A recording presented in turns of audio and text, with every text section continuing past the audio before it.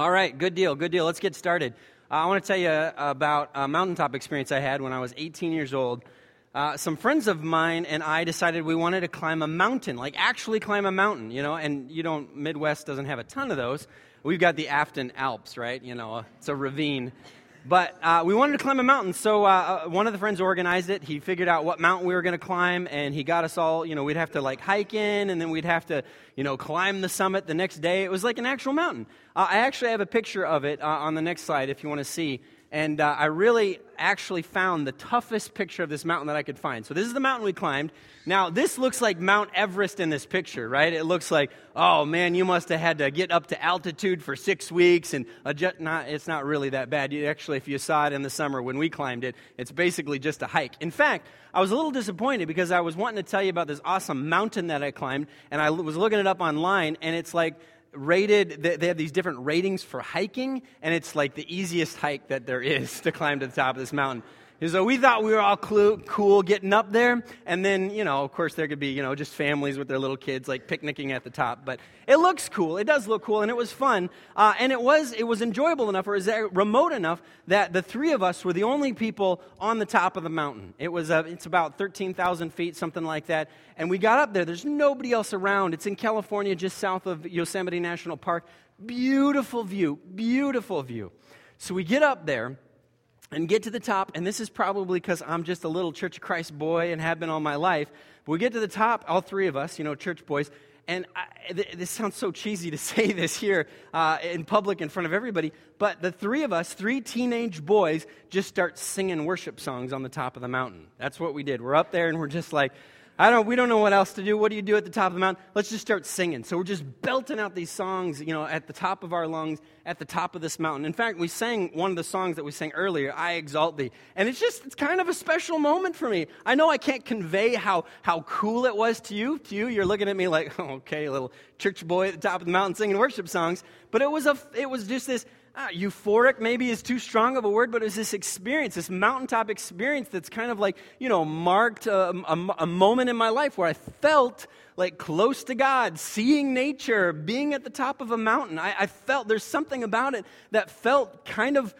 amazing. I mean, I'm not a burst into music type of guy, and it was just I don't walk around down the street just singing praise songs to God. It was just this special kind of moment.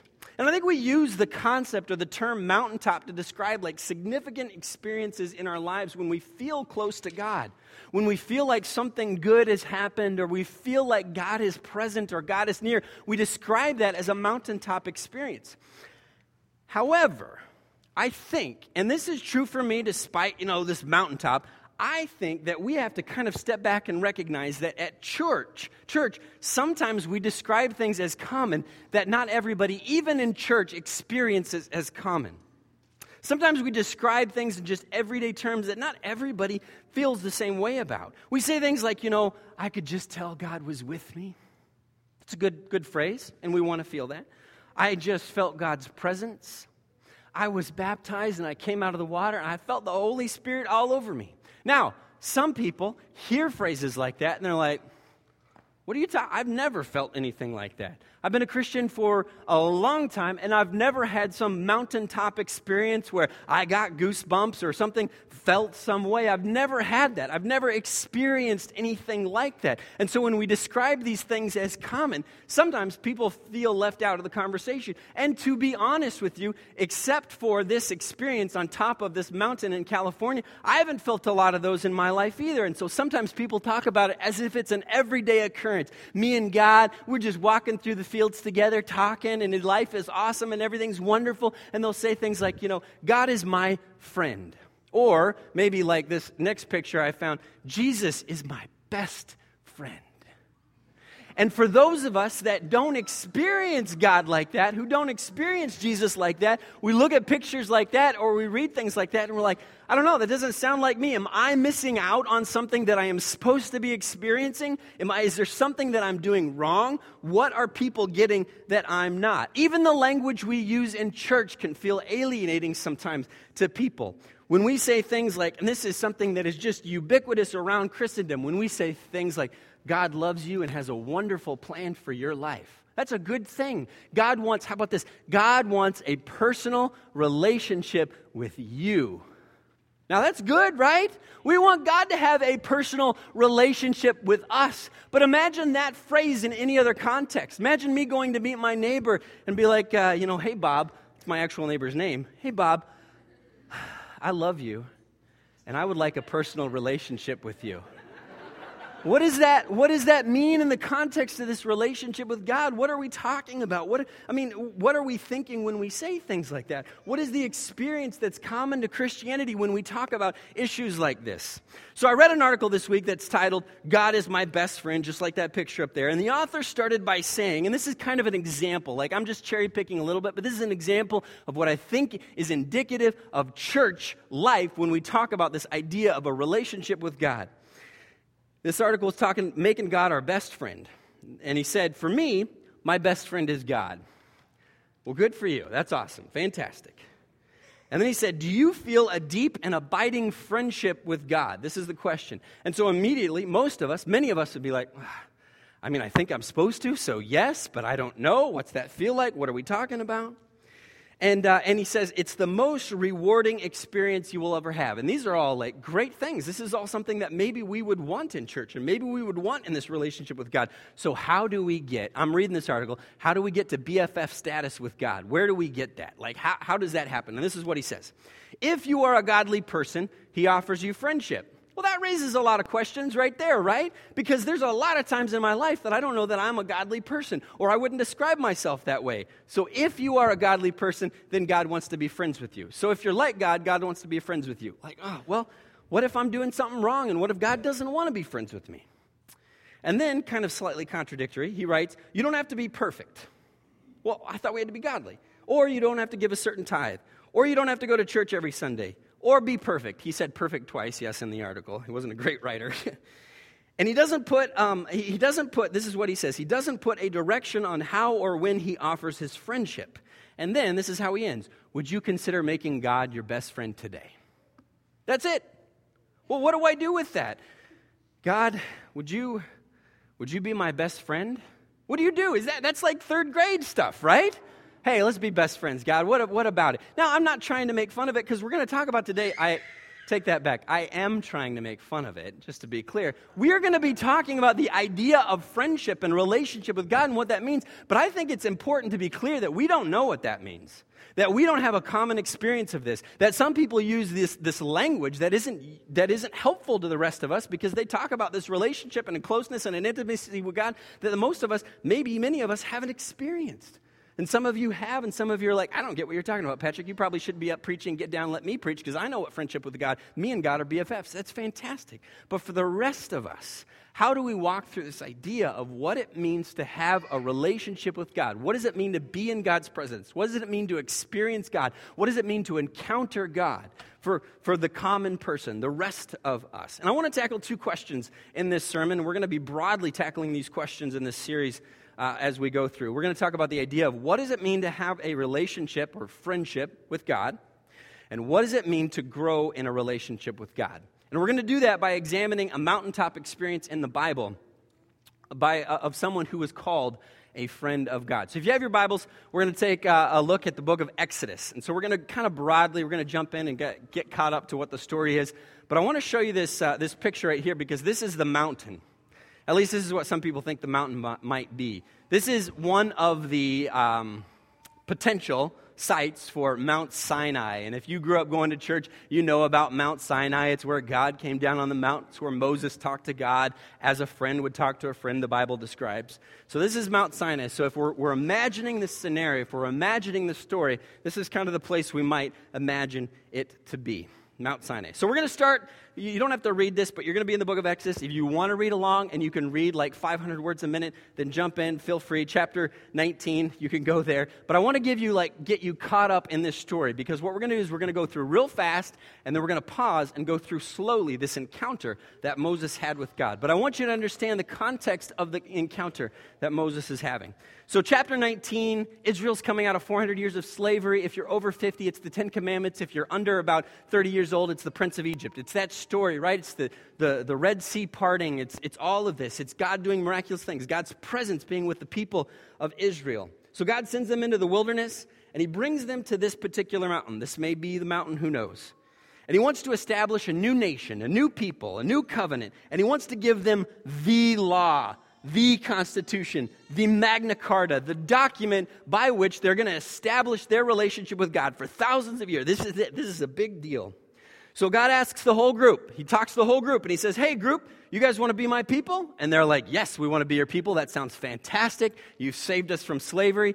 We're in. And then he says, okay, I want to talk to Moses about the particulars. And the nation says, sure, whatever you and Moses work up, totally in. Now, I'm paraphrasing drastically, but you get the idea. God says, I'm going to give Moses the details. So Moses would go up to the top of this mountain, and he would talk with God, and then he would come back down. He kept going up and down. Moses had to be in great shape. In the story of Exodus, he probably goes up and down 10 times. So Moses would go up, and God would say, okay, here's some things. No other gods, okay? Can we agree on that, Moses? Will you tell the people that? And no graven images. None of that. And so Moses would go down to the people, and they would say, hey, are you guys okay with no other gods, just this one God? And the people would be like, yes, absolutely, we're in. How about no graven images? You guys okay with that? Yes. Okay, I'm going to go out and talk to God. This is what happened for like 12 chapters. Moses is going up, getting commandments, and he's coming back down, and the people are like, absolutely. And finally, the people say, listen, whatever you work out with God is fine. We're fine with it. You deal with God. You be the go-between, and that'll be great. And you just come back and tell us what we have to do. So in chapter 24, I know we're going through fast, but in chapter 24, imagine the entire nation camped around the bottom of the mountain, maybe a little bit distant. The presence of God is descended on the mountain. You've heard this before in Sunday school. The cloud and fire and lightning, it's a consuming fire. I mean, it's just this intense presence. The people are like, I'm not going anywhere near that. And Moses, like, you go talk to God. God looks like he's an intense person. I don't know that I want to have a direct interaction with him. So Moses goes up to the top of the mountain, and he walks into this cloud. And then he disappears. He disappears for 40 days. And the people at the bottom of the mountain, they see this cloud, they see all this stuff going on, and they're like, you know what? I think Moses died. I think he's gone. I mean, he was the guy telling us all the rules, but I think he's gone. I think he's up dead on the mountain, and we're not going up to find the dead body. So that's it. What do we do now? And they start talking amongst themselves, and somebody says, you know what we need to do? We need a different God. That was good for then, but we just got to get a different God. And so you know the story, Aaron, right? He gets everybody's gold and jewelry, and they make another God. And Moses and God are up on the mountain, and Moses is like, hey, God is like, you got to figure out something's going on with these people. Joshua says, it sounds like there's something going on down there. So Moses goes down to find out that they are worshiping other gods in the middle of establishing a relationship with God. God is steamed because this is like at the wedding or at the wedding rehearsal, the groom setting up a date with one of the bridesmaids. This is going to be a great relationship. Like, hey, what are you doing this weekend? I think I'm free. I can be free after the wedding. You know, that's like total betrayal, total lack of trust. It's awful. So God is upset. Moses is upset. And if you remember watching the Ten Commandments, what does Moses do with the tablets of stone? He breaks them. You're like, Moses, seriously, those are pretty important. You can't just get mad and throw stuff. Have any of you ever made your mother so mad that she broke something? Oh, me either. Yeah, no, yeah. I haven't done that. So Moses goes back up to the mountain one more time, and this is the context. This is where we're going to slow down. The people of God who have agreed to this relationship with God have just totally stabbed God in the back. God's like, are you serious? We just got started and you're already off track here, like crazy off track. So Moses goes back up to God and he wants to just talk with him and work something out. He's like, God, we got to figure this out because these are your people. We still want this relationship with you, so we got to figure this out. So we're going to slow down a bit. Exodus 33:11, if you're actually looking in your Bibles, Exodus chapter 33, verse 11. And this is it's just a little parenthetical statement to describe what's about to happen. Moses would speak. The Lord would speak to Moses face to face as one speaks to a friend. Wouldn't that be awesome? That would be incredible. You know what, though? I was thinking about this week. I would be like, what would I do if I could speak to God face to face? And I've got to be perfectly honest with you. This is what I would do. I would want God's opinion on everything so I could go to other people and say, see, told you so. I was right all along. God said. That's what I would do. That's what I would do with that power. And maybe that's why God's like, that's why I'm not speaking to you face to face, Patrick, because you would misuse it. So he talks to God face to face, and this is the conversation. And this is where we're going to kind of jump into what we're talking about. 33:12. Moses said to the Lord, look, you've been telling me, lead these people. I mean, remember the burning bush? Lead these people. But then you said, you're not going to have anything to do with these people because they broke the covenant, and you said you'll send an angel. You can't go with us anymore because we've messed up.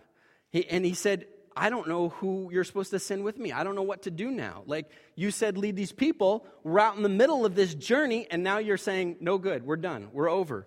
And you have said, I know you by name, and you have found favor with me. And this is what he says, if you are pleased with me, verse 13, teach me your ways so I may know you and continue to find favor with you. Remember, this nation is your people. You brought us out of Egypt. We're here now. This is who you've got. You got to dance with the one who brung you, right? This is pretty brazen for Moses to talk to God this way. Moses, though, this is interesting. Verse 14, God changes his mind. Don't let that fact pass you up. That's a pretty interesting little tidbit. Verse 14, the Lord replied, my presence will go with you. Okay, I'm back in. Sounds good. Let's do this. But Moses, have you ever been so upset at somebody, like your husband or your wife? You're having a conversation, you're telling them what's wrong, and they're like, okay, you're right, I'm sorry. But you've got anger momentum, right? And you just keep going. You got more reasons. You're not done with the reasons why you're upset. And Moses is still going.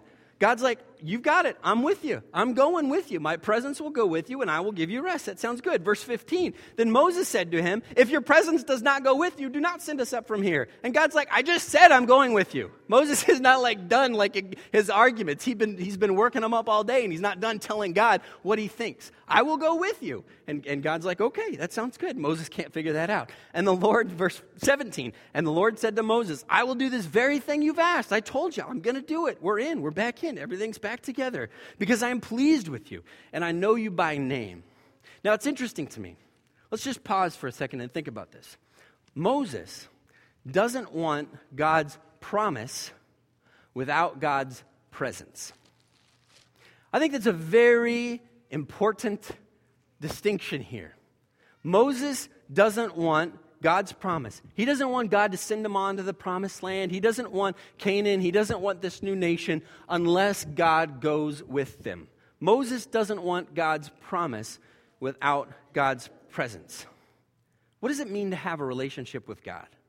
And this is going to be one of those things where you're like, I sat here and listened to you talk about climbing a mountain for this. This isn't that good. But what does it mean to have a relationship with God? And I think this is so profound, at least it is for me. A relationship with God isn't just a means to an end. A relationship with God is the end. Now, some of you are like, great, yeah, you put it up on the PowerPoint, so I'm supposed to just, think that that's a great point. But I want to offer that maybe a lot of us struggle with this.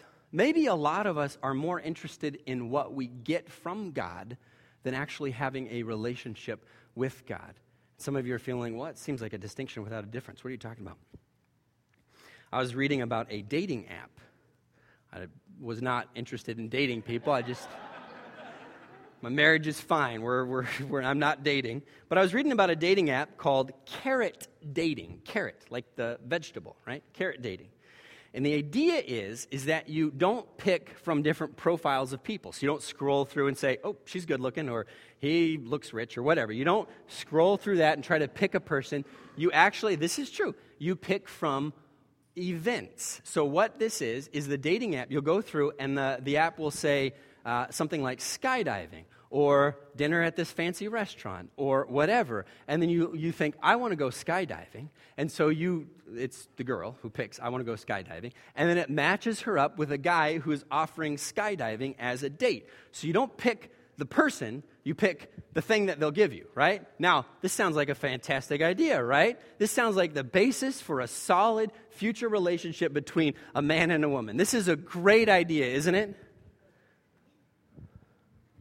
You guys aren't saying no, which really has me a little worried about what your marriages are based on here. And I know some of you are like, maybe you're too busy looking up, what's this dating app, Carrot, some of you single people? Like, how do I get that? But so a concert or whatever, and then in order to do it, you go on this date with this person. That's the draw. So it's essentially a bribe, right? You bribe this person to go on a date with you. So I was like, this sounds interesting. Is this for real? This can't be for real. So I looked it up, like on their app or on the website. Go to the next slide if you would. Uh-oh, the Carrot dating app is no longer available. Well, I cannot believe that business model wasn't sustainable. That just seems crazy to me, that people didn't decide how they wanted to spend their lives with a person based on what that person could give them. That seems crazy, right? It would be crazy to have a relationship with a person solely for what that person could give you. It would be like getting married so you could have a wedding. It would be like saying, you know what, I would love to have a baby shower. I guess I got to get pregnant. If you want the rewards or the blessings or the good things, but you don't really care about the person is secondary. Any warm body will do if you just want a wedding but don't really care about a marriage. Now, the thing is, let me say it this way. I'm not sure that everyone wants a relationship with God. Sometimes me. I'm not sure that everyone wants a relationship with God. I think maybe they want a relationship with what a relationship with God will get them. It's a complex way to say something that probably could be much more simple. They want a relationship with what God will give them. And we've all experienced this, right? We've all experienced this. How many of you have gotten... I got a call a couple weeks ago from someone who was very warm and kind and friendly, and they asked me how my day was going. They called me by my first name, and they wanted to help me out. They wanted to give me this wonderful offer for an entertainment package that would suit all my needs. And it was them being generous to me. We can give you a good deal, probably today only. And when I said, I think I'm pretty happy with my entertainment needs, it was like the relationship didn't exist anymore. It's like they didn't care about me. It was like they didn't want a relationship with me, like this person completely changed. It wasn't about my needs anymore. It was almost like the whole relationship was based on what I could do for them. And when I couldn't do that thing for them, they didn't want a relationship with me anymore. Do you think God ever feels like that? When God doesn't meet our arbitrary expectations and we're like, I'm not interested in God anymore. I think that guy on the phone might have been using a relationship to get my money. Do you think we ever treat God that way? To use God, you know what I want? I want to feel like I'm saved. I want to be able to sleep at night and not have to worry about the guilt of worry about what might happen if I die. I don't really want transformation. I really want salvation, but not transformation. I want what you can give me, God, but I don't really want that holiness thing that you're talking about, where I've got to make decisions and I got to sacrifice and I got to deny myself. Not interested, God. I want God, I really want a sense of overwhelming peace. I don't really want to make different decisions. I want to do what I want to do. I want to spend the money the way I want to spend my money. But will you please give me a sense of peace, God? That would be great. I don't want to worry, God. I'm going to do things that will cause me to worry. But will you take away my stress and worry? But I don't really want to change anything. I want the sense of salvation, the sense of a relationship with God without any transformation. I don't want any hospital visits. I don't want to be laid off. I don't want any C's or D's on my test. That would be great. God, give me the rewards. Hold the relationship. If my relationship with God is more about what I want from God, then my relationship with God is in danger when God doesn't meet my expectations.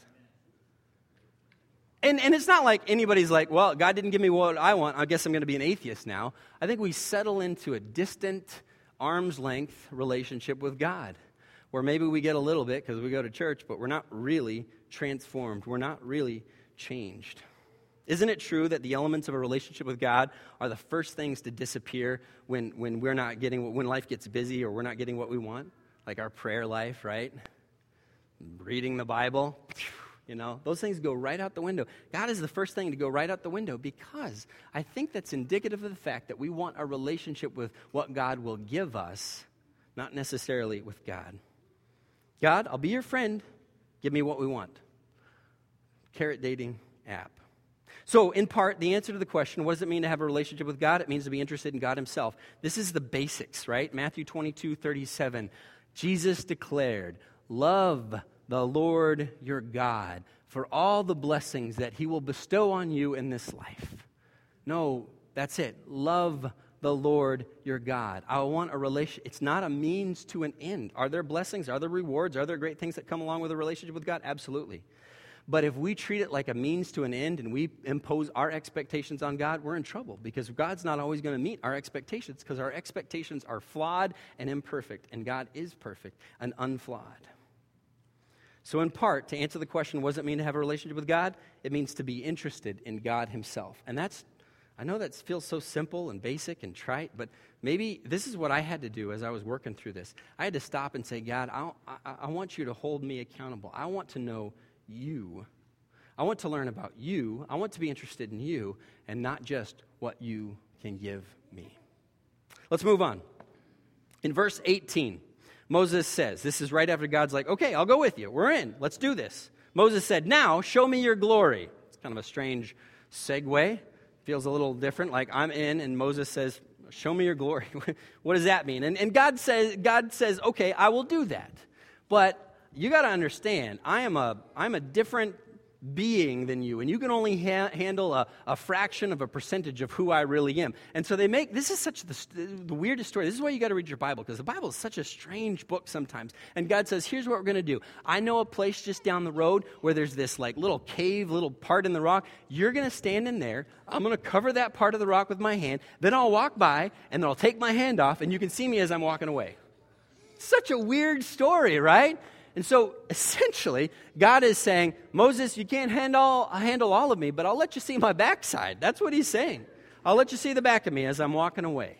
That's it. That's all you can handle. And this is a special deal, because everybody that comes into a encounter with God, in fact, can I just pause for a second? Some of us that say we want to experience the presence of God, if God were to just rip the roof off the building right now, we would all be running. We would run away, because the presence of God is so intense and so holy and so amazing, we couldn't handle it. We can't handle it. And God says, even Moses, even someone that I talk to as a friend talks to face, you just can't handle it. So I'll stick you in the cave, cover you with my hand, I'll walk by and you can see my backside. And then Moses, after this encounter, we'll talk about this in a second, but Moses' face is glowing for weeks. And the people of Israel are like, man, Moses, we cannot take it. Like, we can't sleep at night because your face is on. Will you please cover your face with a bag? And so he would. He would like talk to him, then he'd put a bag over his face and he'd walk around and do his business with a bag over his face. It's just the craziest, strangest story. So they set up this interaction, how this is going to work. Show me your glory. And then this is interesting to me, and this is an important verse. Exodus chapter 34, verse 5. This is where the interaction goes down. So Moses is hiding in the rock. He's hiding there. The hand of God comes over, and God comes down. It says, the Lord came down in the cloud, and he stood there with him. Oh, man, this is intense. And he proclaimed his name. Our Bibles can't even write the name down. They have to substitute the word Lord, but that's the name of God. I am Yahweh, however it's pronounced. So we substitute that because the name of God is even so intense. The people didn't want to mess that up. He proclaimed his name, the Lord, and he passed in front of Moses. And this is what he proclaimed. The Lord, compassionate. This is God speaking about himself. This is God describing himself. This is God, the most self-aware being in the universe, describing who he is to someone he considers a friend. The Lord, compassionate and gracious God, slow to anger, abounding in love and faithfulness. And this is so interesting. We don't have time to get in this right now. But he says he maintains love to thousands and forgives wickedness, rebellion, and sin. Yet, this is God revealing himself to people. Yet, he does not leave the guilty unpunished. He punishes the children and their children for the sin of the parents to the third and fourth generation. Just real quick, before you get too distracted from that, it is good of God to hate evil in any capacity. That is a good God to hate evil. That is a loving God to hate evil. That's a good thing. So we get caught like, wait, the children are guilty for the sin of the parents? Boy, shouldn't ask this because some of you have parents and kids in here. But do children suffer the consequences of bad choices that we make? Yes. Do we suffer consequences of bad choices that our parents have made? Absolutely. This doesn't keep God from being a loving God. Some of you are looking at your parents right now like, I remember that bad choice you made. Don't do that. Don't just look down. Look at your Bible. But this is interesting. This is what I get from that, because I'm struck, when I read that, I got to be honest, I'm a little underwhelmed. Now, this is not because God isn't gracious or compassionate, but I'm like, God's revealing himself. You'd think we'd at least learn something new, right? God gives us a little secret, a little insight, a little something different. I mean, we knew you were loving and gracious and compassionate. We've known that all our lives. You'd think you would give us something new. I guess I kind of thought there'd be a little bit more. And I'm immediately struck by the fact that this opportunity to reveal more of himself to Moses, and there's not really anything new. This is what God's been telling him all along. My son Liam is 4 years old, and he loves knowing things. I know I talk about him all the time. Apologize. He loves knowing things. And so he'll come up, he'll say, actually to me or his mom, he'll say, how are cars made? Of course I have no idea. And I'm like, robots, buddy. I think it's robots. And of course that's interesting to him, like robots. So thanks to the magic of YouTube, which you couldn't, I didn't have growing up. I just had to take my parents' word for it. I didn't know if they're making it up or not. I can show him an assembly line at a Ford factory, like, check out all these robots putting the parts on the cars. That's the coolest thing if you're a 4-year-old kid. And so he watches these robots make oh, wow, how are boats made? Well, let's find a video about that. How are all these different things? How he just wants to know this stuff, right? So I come home one evening, and my son is sitting on one of the stairs in our house, and he's just sitting there, and he's like, he says this, and I wrote this down immediately afterward. I don't want you to think I'm making it up or revisionist history or anything here. He said, Dad, we need to talk. Wow, okay. Sounds serious, buddy. Everything okay? Going okay in your life? I know 4 years, that's a big burden to hold. You never know what's gone on 4 years old. We need to talk. So I come over, I sit next to him. This is a special father-son moment, right? We need to talk. What do we need to talk about? Well, what's up, buddy? What's going on? He goes, Dad, can you show me a video of how people are made? And I said, no, we cannot. We cannot show you a video of how people are made. Not for lack of videos out there, but we cannot. That is... In fact, I don't want you ever to watch a video of how people are made. Let's block all those sites, right? Show me that. Now, the reason I tell him no is not because at some point we're not going to have a conversation. In fact, it's probably going to be the opposite, right? It's going to be me sitting on the steps and, hey, Liam, buddy, we need to talk, right? And birds and the bees, right? That's going to be the conversation. It's not because we're never going to have that conversation. It's because Liam, at 4, doesn't have the capacity to understand that conversation. Now, we can tell him, well, Ma, you came from a special place in your mommy's tummy, right? But at some point, that's not going to be enough. Or I hope it'll always be enough, actually, to be perfectly honest with you. Liam will just go through his life. I came from a special place, guys. I don't know what's wrong with you. His capacity for understanding is limited. I'm not sure that our growth in God is learning new things, but rather growing in the depth or the capacity to understand what we already know about God. And this I think, is really important because we want to know new things about God. But let me give you an example. If a newlywed husband says, oh, I love my wife, she's so beautiful, we're like, oh, isn't that cute? It's so adorable. You guys keep up that attitude because you got a lot of ears that will wear that attitude away, right? That's wonderful. Good for you guys. But if you see a 60-year-old couple, not that that's old. If you see a couple who's been married 60 years and the husband still says, oh, I love my wife so much, she's so beautiful.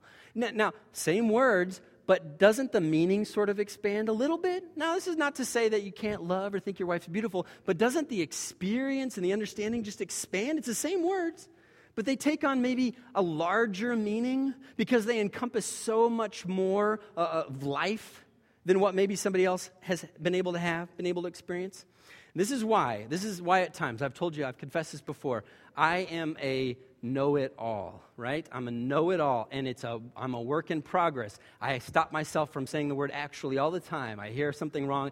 Actually, my wife hates this about me, so I'm working on it, right? Hates is a strong word. She loves me despite my flaws. But I am a little bit of a know-it-all. And so this is why at times in my life, and sometimes and I'm embarrassed to admit this, but I'm confessing before you today, I have at times in my life felt like I've pretty much got God figured out. I've got this Christianity thing figured out. Grace, I understand grace. Mercy, I got it. Compassion, yeah. Slow to anger, yeah. I 19 years old, I've got it. Now, this is not to say that I did not have a concept of it, but my capacity for understanding that is way more limited, right? For me, one of the light bulb moments in my life was when I had kids. Now, this is not to say that everybody has to experience the same thing, but when I had kids, my oldest daughter, Taya, was probably 1-2 years old, right? And somebody was reading a passage that it says, we can call God Father. And I'm like, a light bulb goes off, and I'm like, wait a second. Hang on. Are you telling me that God feels about me like I feel about my daughter? No, I'm not telling you that. God feels way much more about you than you feel about your daughter. You have an imperfect love for your daughter. God has a perfect love for you. What? Now, I had heard those verses all my life, but at this point in my life, God expanded my capacity for understanding what that meant a little bit. And I think growing in a relationship with God is not learning new things, but allowing God to expand our capacity for understanding things that we already know, but we begin to know them on a deeper, more experiential, more intimate level, for lack of a better term. I want you to open up your hymnal, if you would. We don't do closing songs here very often, and we're not going to do one today, so just warning you. But I want you to take your hymnals, if you would, and I want you to turn to song number 490. I want to illustrate something, or 590, rather. You guys know this song? 590. You guys know Jesus is all the world to me? It's a good song, right? We don't sing all the old hymns all the time, but there's some good old hymns. Jesus is all the world to me. You want me to sing it? That was not a good enough response, so never mind. But I'm not going to sing it. Jesus is all the world to me, my life, my joy, my all. He is my strength from day to day. Without him, I would fall. It's a nice word. It's good sentiment, right? Sounds good. I like it. When I am sad, to him I go. No other one can cheer me so. When I am sad, he makes me glad. He's my friend. It's good hymn, right? It's a pretty good hymn. You guys are thinking I'm about to make fun of it, so you're like a little unsure if I should say this is a good hymn. It's a good hymn. Jesus is all the world to me. I want to read you a story as we wrap up this morning. An author by the name of Thomas Schmidt, he wrote about this, and I can't remember the name of the book. I apologize, but I'll look it up later. And I'm going to read him word for word. The state-run convalescent hospital is not a pleasant place. It is large, understaffed, and overfilled with senile and helpless and lonely people who are waiting to die. On the brightest of days, it seems dark inside, and the smell of sickness and stale urine permeate everything. I went there once or twice a week for 4 years, but I never wanted to go there, and I always left with a sense of relief. It is not the kind of place one gets used to. On this particular day, I was walking in a hallway that I had not visited before, looking in vain for a few people who were maybe alive enough to receive a flower and a few words of encouragement. The hallway seemed to contain some of the worst cases, people strapped onto carts and wheelchairs looking completely helpless. As I neared the end of the hallway, I saw an old woman strapped in a wheelchair. The empty stare and white pupils of her eyes told me that she was blind. The hearing aid over one ear told me that she was nearly deaf. One side of her face was being eaten by cancer. And I learned that this woman was 89 years old and that she had been here, bedridden, blind, and nearly deaf and alone for 25 years. This was Mabel. I don't know why I spoke to her. She looked less likely to respond than most of the people I saw in the hallway. But I put a flower in her hand and said, "Here's a flower for you. Happy Mother's Day." She held the flower up to her face and tried to smell it, and then she spoke. And much to my surprise, although somewhat garbled, her words were obviously produced by a clear mind. She said, "Thank you. It's lovely, but can I give it to someone else? I can't see it. I'm blind." I said, "Of course." And I pushed her in her chair back down the hallway, found another patient. Mabel held out the flower and said, "Here, this is from Jesus." That was when it began to dawn on me that this was not an ordinary human being. Later, I wheeled her back to her room and learned about her history. She had been here for 25 years, getting weaker and sicker with constant headaches, backaches, stomach aches, and then eventually cancer. Mabel and I became friends over the next few weeks, and I went to see her once or twice a week for the next 3 years. And I never heard her speak of loneliness or pain. It was not many weeks before I turned from a sense that I was being helpful to her to a sense of wonder, and I would go to her with a pen and paper to write down the things that she would say. During one hectic week, I was frustrated because my mind seemed to be pulled in 10 different directions at once with all the things that I had to do and think about. The question occurred to me, what does Mabel have to think about, hour after hour, day after day, week after week, not even able to know if it's night or day? So I went to her and I asked Mabel, what do you think about when you lay here? And she said, I think about Jesus. I sat there and thought for a moment about the difficulty for me of thinking about Jesus for even 5 minutes. And I asked, what do you think about Jesus? And she replied slowly and deliberately as I wrote, I think about how good he's been to me. He's been awfully good to me in my life, you know. Lots of folks would think I'm kind of old-fashioned, but I don't care. I'd rather have Jesus. He's all the world to me. And then Mabel began to sing an old hymn. Jesus is all the world to me. My life, my joy, my all. He is my strength from day to day. Without him I would fall. When I am sad, to him I go. No other one can cheer me so. When I am sad, he makes me glad. He's my friend. The author finishes up by saying this is not fiction. Incredible as it may seem, a human being really had this kind of faith. And as I think about that story and as I read that, it strikes me that Mabel had a much bigger capacity for understanding God than I do. When I read this song, that's a cute little song, it's nice. I don't care if we sing it or not. When Mabel sings this song, does it not reflect a depth of closeness and friendship with God that I don't yet have the capacity to have? Because knowing God isn't just knowing new things about God. It's allowing God to expand our understanding of who he is. I'm going to wrap up, and I want to just by answering this question, what does it mean to be growing in a relationship with God? By allowing God to stretch us and expand and change us. And this might require something of us. If I want to know God's faithfulness more, I might actually have to place some dependence on him. I might actually have to sacrifice or risk for him. If I want to know him more, if I want to know him. If I want to know about God's mercy more, I might have to go to him and just be brutally honest with who I am and my mistakes and confess to him and other people, as the scriptures tell us, in order to know God's mercy and compassion. Because I don't know God's full mercy and compassion because I don't know that I've repented of everything that I should repent of. If I want to know God more, I've got to stretch myself. Being interested in God is not just about what God can get us. Being in a relationship with God, a growing relationship with God, is not just about knowing new things about God, but it's allowing God to change us. So here's my challenge for you this week, is a simple prayer. A simple prayer, David prayed it, Paul talked about it in Philippians, and it's just this, like, God, I want to know you more. And I want to tell you something. This is important.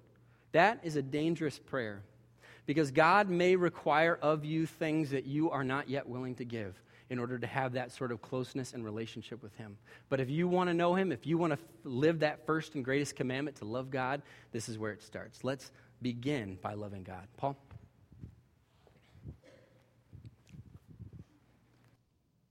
Some of you